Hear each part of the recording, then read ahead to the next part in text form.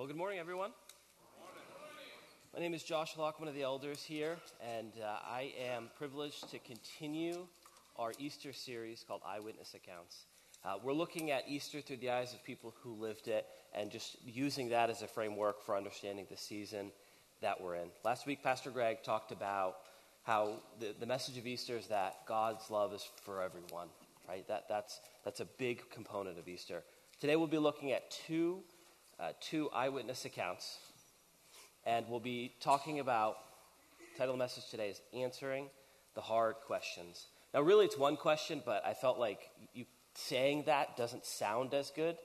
Like grammatically, it just seems a little off. So answering the hard questions is what we're talking about today. But that question is why? Why? I get asked why all the time. If you're a parent in here, you get asked why all the time. If you interact with people for work or at home, you probably get asked why a lot as well. I was thinking about my kids asking me why, and sometimes it's why do I have to help clean up, right? Well, we're a family, we do this together, right? Those are simple ones. There are much harder ones, like why did Meme die, right? That's a harder one to answer. And then there's some that are just, the other day, Michael and I, he's my 3-year-old, we're playing with Legos, and he just out of the blue says, why did God make the beach? And it's like, I don't know. Like, I don't, he's like, but he kept going. He's like, why is it so sandy? And again, it's like, I could probably come up with some answer about rocks and erosion, but, I don't really know. But answering the question why can be hard. That can be hard sometimes. And I think about in high school, so our high schoolers, I think, are all over next door, but most of us have been through high school. And most of us have been through high school math. And I just remember those math questions that we would get asked. We'd answer the questions, and then at the end, it would say, well, why is that the answer? And my blood would just boil. I would be like, the answer's 17 because that is the answer. And I'd be as snarky as I could be. But the reason teachers do this is because when you can explain the why, it just is so much deeper and so much more important. My wife, when she was teaching, she would tell you this, like she's not the best at math, but she was so focused on helping kids understand why for math, which is what they take into the rest of their life. So that's what we're talking about today, answering the question why. And I believe that today, in this season of Easter, God is asking us to answer the question, well, why did Jesus need to die? Now, if you're a Christian, I think you're probably jumping up. You're like, I know the answer, right? You can tell me. And you probably can. I believe that you can, but I think that what God is wanting us to do is go on this journey through Scripture to understand and build that depth. Because I believe as we do that and we have it deep in our heart, it will help us to grow and help us appreciate it more. And for some in here, you have no idea why. And you're in a great spot because we're going to talk about that today. So, I believe that as we go through this, it will be good for us. And that's, as I prepared this message, that just was God's heart, that it will be good for us to go through and answer why. It will build an understanding of Jesus in a deeper way, an understanding of Easter in a deeper way, and just our desperate need of him. So let's look at some eyewitnesses' accounts. The first account is from the disciples. Now last week, Pastor Greg helped me out a little bit because he said that the Easter season is more than just, right, from when Jesus comes in on the donkey to when he rose again, right? It's beyond that. And I'm going to take that pretty liberally. We're going to go a little further than that with a couple of our examples. The disciples, we are starting off at the beginning of Jesus' ministry. So Matthew 5, this is right after the disciples have been called. And I just imagine everyone's kind of like excited. Like, you ever been on a project and everyone's new and you're just ready to go, like you're excited about it? And I just imagine that's the disciples' mentality as they go into it. So this is the Sermon on the Mount. We're going to take a couple verses from this. Verse 4, blessed are those who mourn, for they shall be comforted. And I just picture the disciples looking at each other and just like smiling nice and big, like, that's great. Like, we love to hear that. And then Jesus says in verse 14, you are the light of the world. And again, this is me making it up, but I picture like Peter running around high-fiving everyone, saying like, yeah, that, like amped up about this. And then Jesus throws a curveball, and he says in verse 17, don't misunderstand why I've come. I did not come to abolish the law of Moses or the writings of the prophets. No, I came to accomplish their purpose. And maybe what you don't know is that the entire existence and life of the disciples, of everyone in Israel, was the law and the prophets. That was everything, because that ruled and dictated all that they did. And so when Jesus comes and says, I'm not going to get rid of this, I'm going to accomplish it, that's a little strange. Verse 21 and 22. You've heard that our ancestors were told, you must not murder. For if you commit murder, you are subject to judgment. But I say, if you are even angry with someone, you are subject to judgment. So Jesus is saying here that it's not just killing people that's murder, it's having anger in your heart. Right? So Jesus is not taking that requirement and standard that all Israel knows and lowering it. He's raising the bar. And he continues in verse 27. You've heard the commandments that say, you must not commit adultery. But I say, anyone who even looks at a woman with lust has already committed adultery with her in his heart. So again, Jesus is making it more than just about the actual act. Obviously, adultery is a sin. But Jesus is saying, if you even have lust in your heart, if you even have anger in your heart, that's sin. That's sin. So he's raising that standard. In verse 43, you've heard the law that says, love your neighbors and pray for your enemies. But I say, love your enemies and pray for those who persecute you. Now, I don't have any enemies that I know of, but the times in my life that I've been wronged, I cannot imagine this. This is hard for me to do. Like, I think of an instance when someone backs into my car and it was this whole thing, right? That I was mad. I was very annoyed with that person. I definitely didn't want to love them or pray for them. Right? But again, Jesus is elevating that standard. He is saying that it's not about just what we used to do. He's raising the bar. And then he finishes here in verse 48. But you are to be perfect, even as your Father in heaven is perfect. So Jesus tells the disciples that his standard, that God's standard, is perfection. God's standard for us is perfection. And today, God's standard for us is perfection. For even as we enter this beautiful season of Easter, God remains the same. He says to be perfect like he is perfect. So what does it mean to be perfect? Right? What is Jesus talking about? Let's go back to the law and the prophets that he mentioned a little bit before. He wasn't coming to abolish them, but to fulfill them. So our second eyewitness account is from the Old Testament Israelites. So this is way back before, obviously, Jesus and the disciples, hundreds and thousands of years before, and we're just dropping in at some point on the Israelites in the desert, right? So they're wandering around, or they've had a place, it got destroyed, they moved to the next place, something like that. And we're going to look at what was the Israelites' life like. What is their account that we can look at? The Old Testament contains 613 commands or rules. Did anyone know that? A lot of rules that the Israelites had to live by. So I have a list on my phone, and I need someone or a couple people just to shout out a random number between 1 and 613. And we're just going to pick an example of these. Go ahead. 47. Thank you. 47. All right, here we go. Not to perform or acknowledge those who purport to channel spirits. Okay, next. 120. What was it? 120. All right, here we go. This is a fun game, right? 120. The courts must calculate the day on which a new month begins. Okay, next. 630. Oh, the last one. Nice, okay. Oh, no, 613 is in a lot of places. Hold on, I got to scroll. Okay, here we go. Not to retain a servant for servitude after they have married her. Okay, so there we go.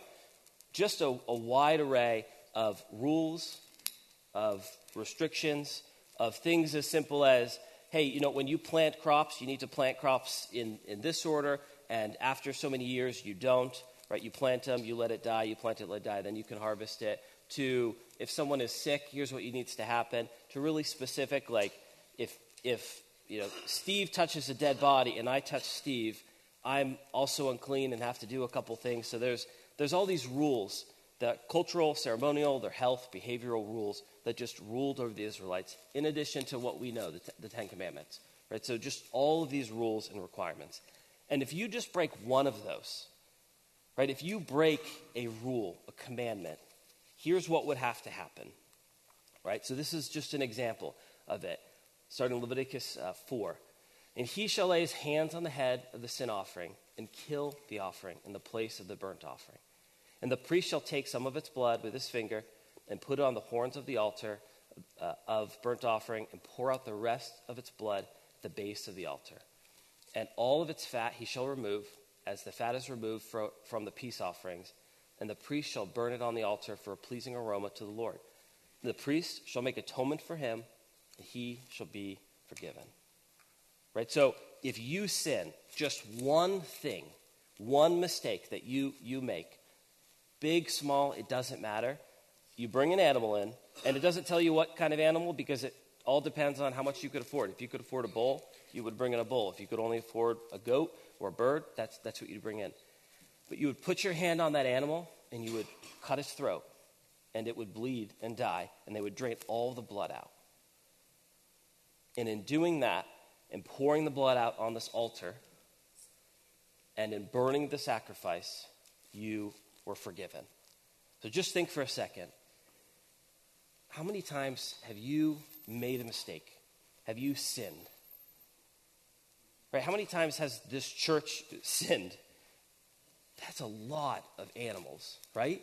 That's a lot of animals, right? And the temple was the slaughterhouse. I mean, that's what it was. Sin, just so we're clear, we talk about sin. Sin is anything missing perfection, right? We said God's standard is perfection. So anything that we're a little off, it doesn't matter if it's a little or a lot, it's still sin. The term comes from an archer shooting a bow, hitting a target, and how far off that target was from bullseye is sin, right? So how far off we are from perfect, that's sin. So just think, how many times have we messed up? And what God has done is he's given them these rules, and then he said, here is how you can get right with me. And it's through this process. It's through offering a sacrifice, blood being poured, and then God forgives you. And so here's what the Israelites would encounter every single day. So this is, a picture layout of the camp in the wilderness. You can see from Numbers. The boxes on the outside are all the 12 tribes, right? So you had your tent based off of where you were from, your family. And so you have the tent, and then on the inside, those blue rectangles, those are the priests who served at the tabernacle. And in the very center, that red block is the tabernacle, which is just a fancy word for temple. A tabernacle just can move, right? It's a tent. And in the tabernacle is the place where the sacrifices happened. So that's where you bring the animal and the priest would kill it. That's where the altar of sacrifice was. It's where the priest did their thing. And then that yellow is called the Holy of Holies. And this was where only one time a year, one person would go into this area to offer a sacrifice, just once. It was the place where the Ark of the Covenant was, where the mercy seat was, so really important things for the Israelites. And so every time an Israelite stepped out of the tent, all of their tents faced the center. And so every time they stepped out, they would look and they would see smoke rising from the fire, because just imagine, thousands of people, a lot of sin, offering sacrifices. So they would see the smoke rising from the fire, and they would smell the animals burning. And, while that might be like a reminder of like a hopeful thing, all I could think of is, man, this is just a reminder of sin. And did I make a mistake and need to sacrifice an animal? Right? That was what was happening with the Israelites. Now, you might be thinking, okay, why this? Why blood? Why did a sacrifice have to take place? Leviticus 17:11. For the life of the body is in its blood, and I've given you the blood on the altar to purify you, making you right with the Lord. It is the blood given in exchange for a life that makes purification. So why blood? Why sacrifice? Why an animal? Because that's the standard that God set up. He said, if we sin, if we make a mistake, the way to get right with him was for something to die. And it should be us. But he allows an exchange to take place where the blood of another is put on the altar to forgive our sins. So why does blood have this power? Because God in his mercy provided us a way to remove our sin and to be right with him. If you remember, Romans 3:23 says the wages of sin is death. Right? So that was true then. That is true now. That when we sin, there is a punishment. There's a requirement for death. And the message of Easter is that God's plan all along was for Jesus to come, to live a perfect life, and to die for our sins. So why did Jesus have to die? He had to die because of all of our sin, our mistakes, our mess-ups, our failures. For all the sins we've ever committed and will ever commit, something has to die. Something has to die for those things. Because God's requirement for us is perfection. And you can see thousands of years ago that God set up just a shadow and a picture of what was to come. Right? A glimpse of what was to come with this process of sacrificing an animal. So Jesus came because he had to die for our sins. And the message of Easter is that instead of us needing to die for any sin we ever make, Jesus died for all of our sin at once. We're going to look at Hebrews 9, and I wish we could go through this whole chapter together because there's so much depth and understanding that's in here. But we don't have time for that. So I would encourage you, if this is resonating with you, to go back and look at Hebrews 9 because it speaks to this in a much broader way. But we'll start in verse 12. With his blood, not the blood of goats and calves, he entered the most holy place once for all time and secured our redemption forever. Under the old system, the blood of goats and bulls and the ashes of a heifer could cleanse people's body from ceremonial impurity. In fact, according to the law of Moses, nearly everything was purified with blood. For without the shedding of blood, there is no forgiveness. And this is where we see Christ come in. And this is where we see the message of Easter and what we can celebrate. For Christ did not enter the holy place made with human hands, which was only a copy of the true one in heaven. He entered into heaven itself and appears now before God on our behalf. So also Christ was offered once for all time as a sacrifice to take away the sins of many people.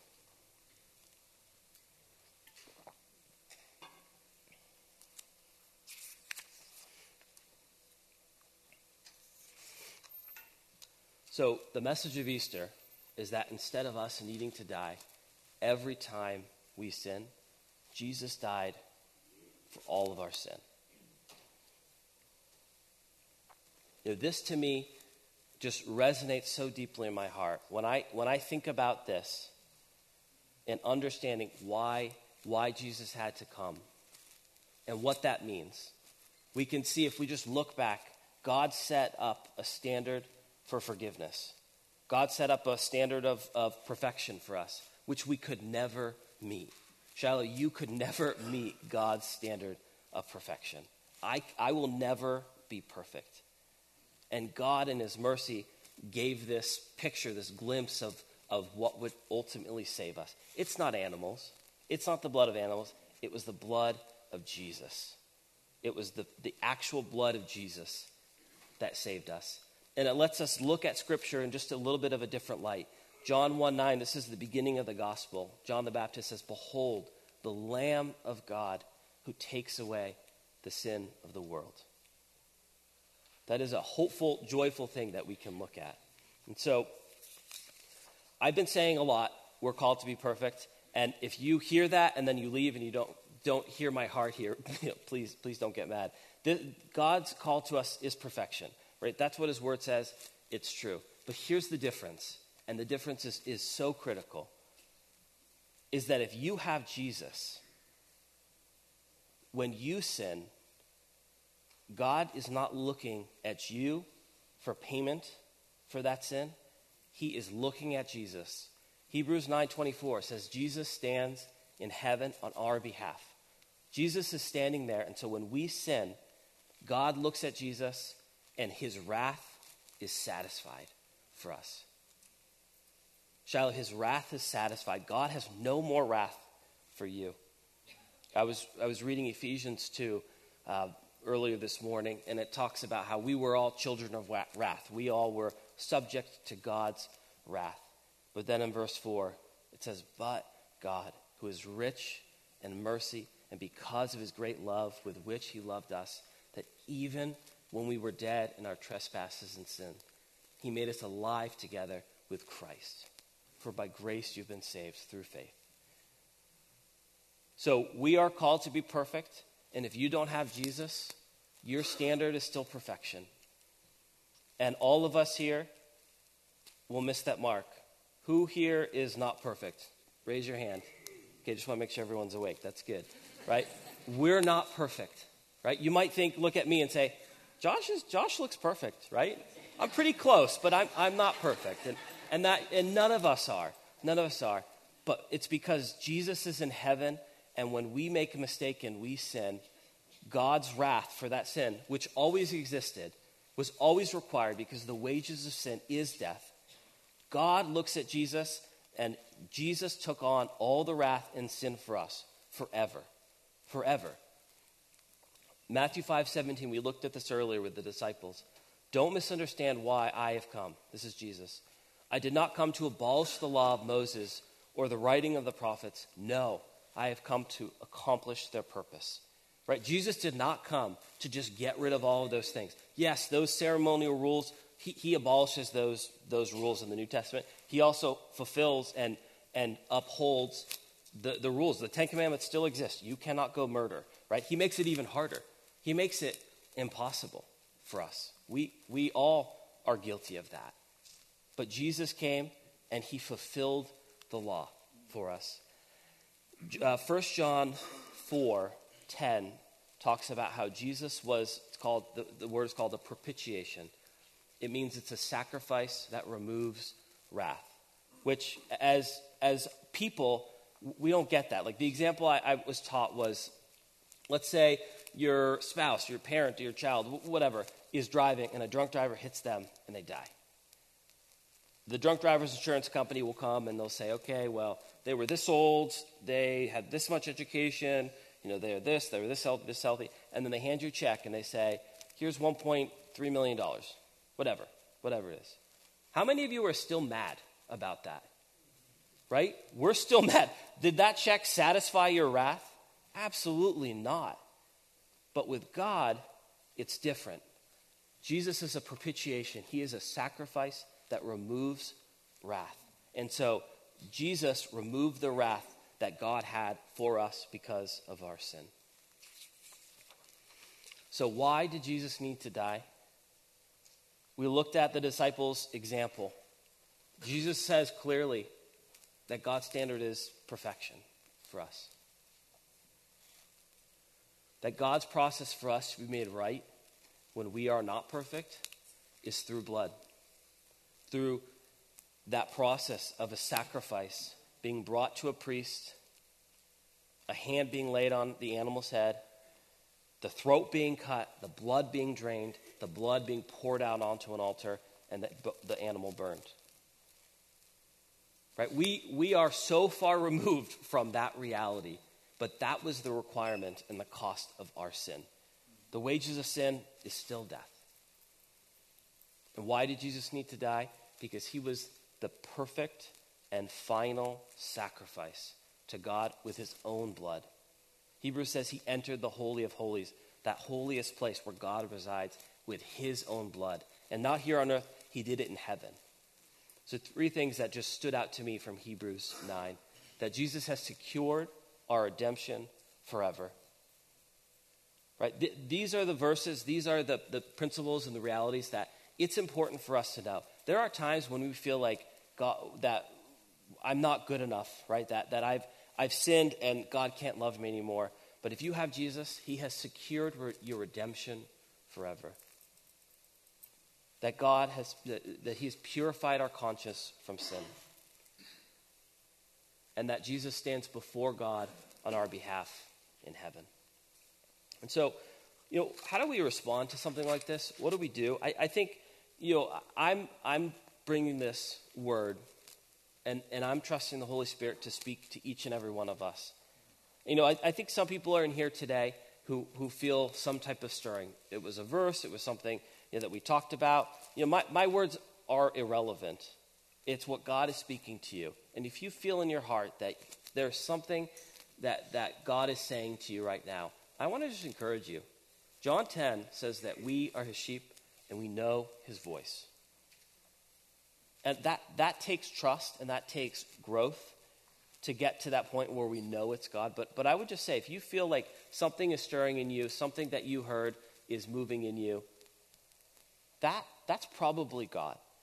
And one of the best things we can do when that happens is just to take a minute to listen, or to take a minute and say, God, what are you saying to me?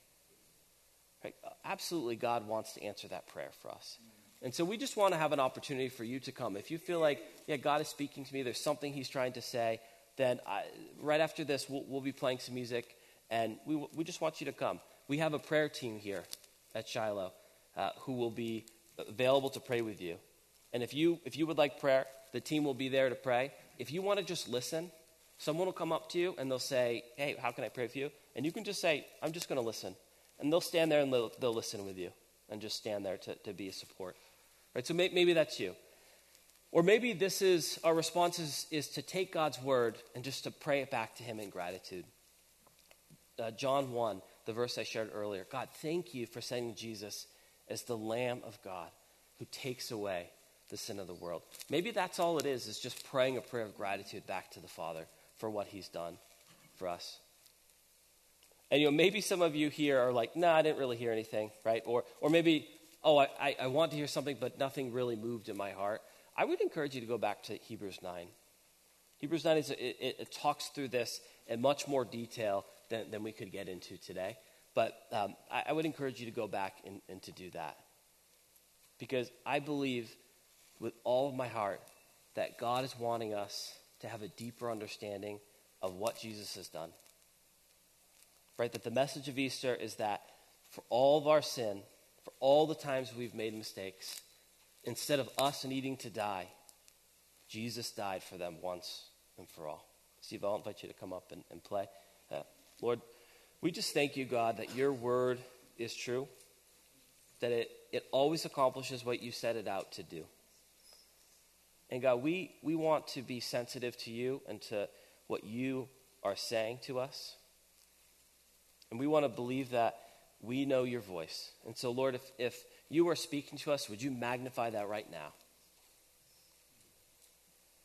God, we thank you that you meet us in this place. We thank you that the message of Easter is that you did need to come and to die, and you died for us forever. Thank you, God, that you stand in heaven on our behalf, and that when we sin, God looks at you, and his wrath is satisfied and we're forgiven. God, we thank you that our redemption is secured forever in you. We are grateful to you, Father. And in this season, we reflect on that and reflect on what you have done for us.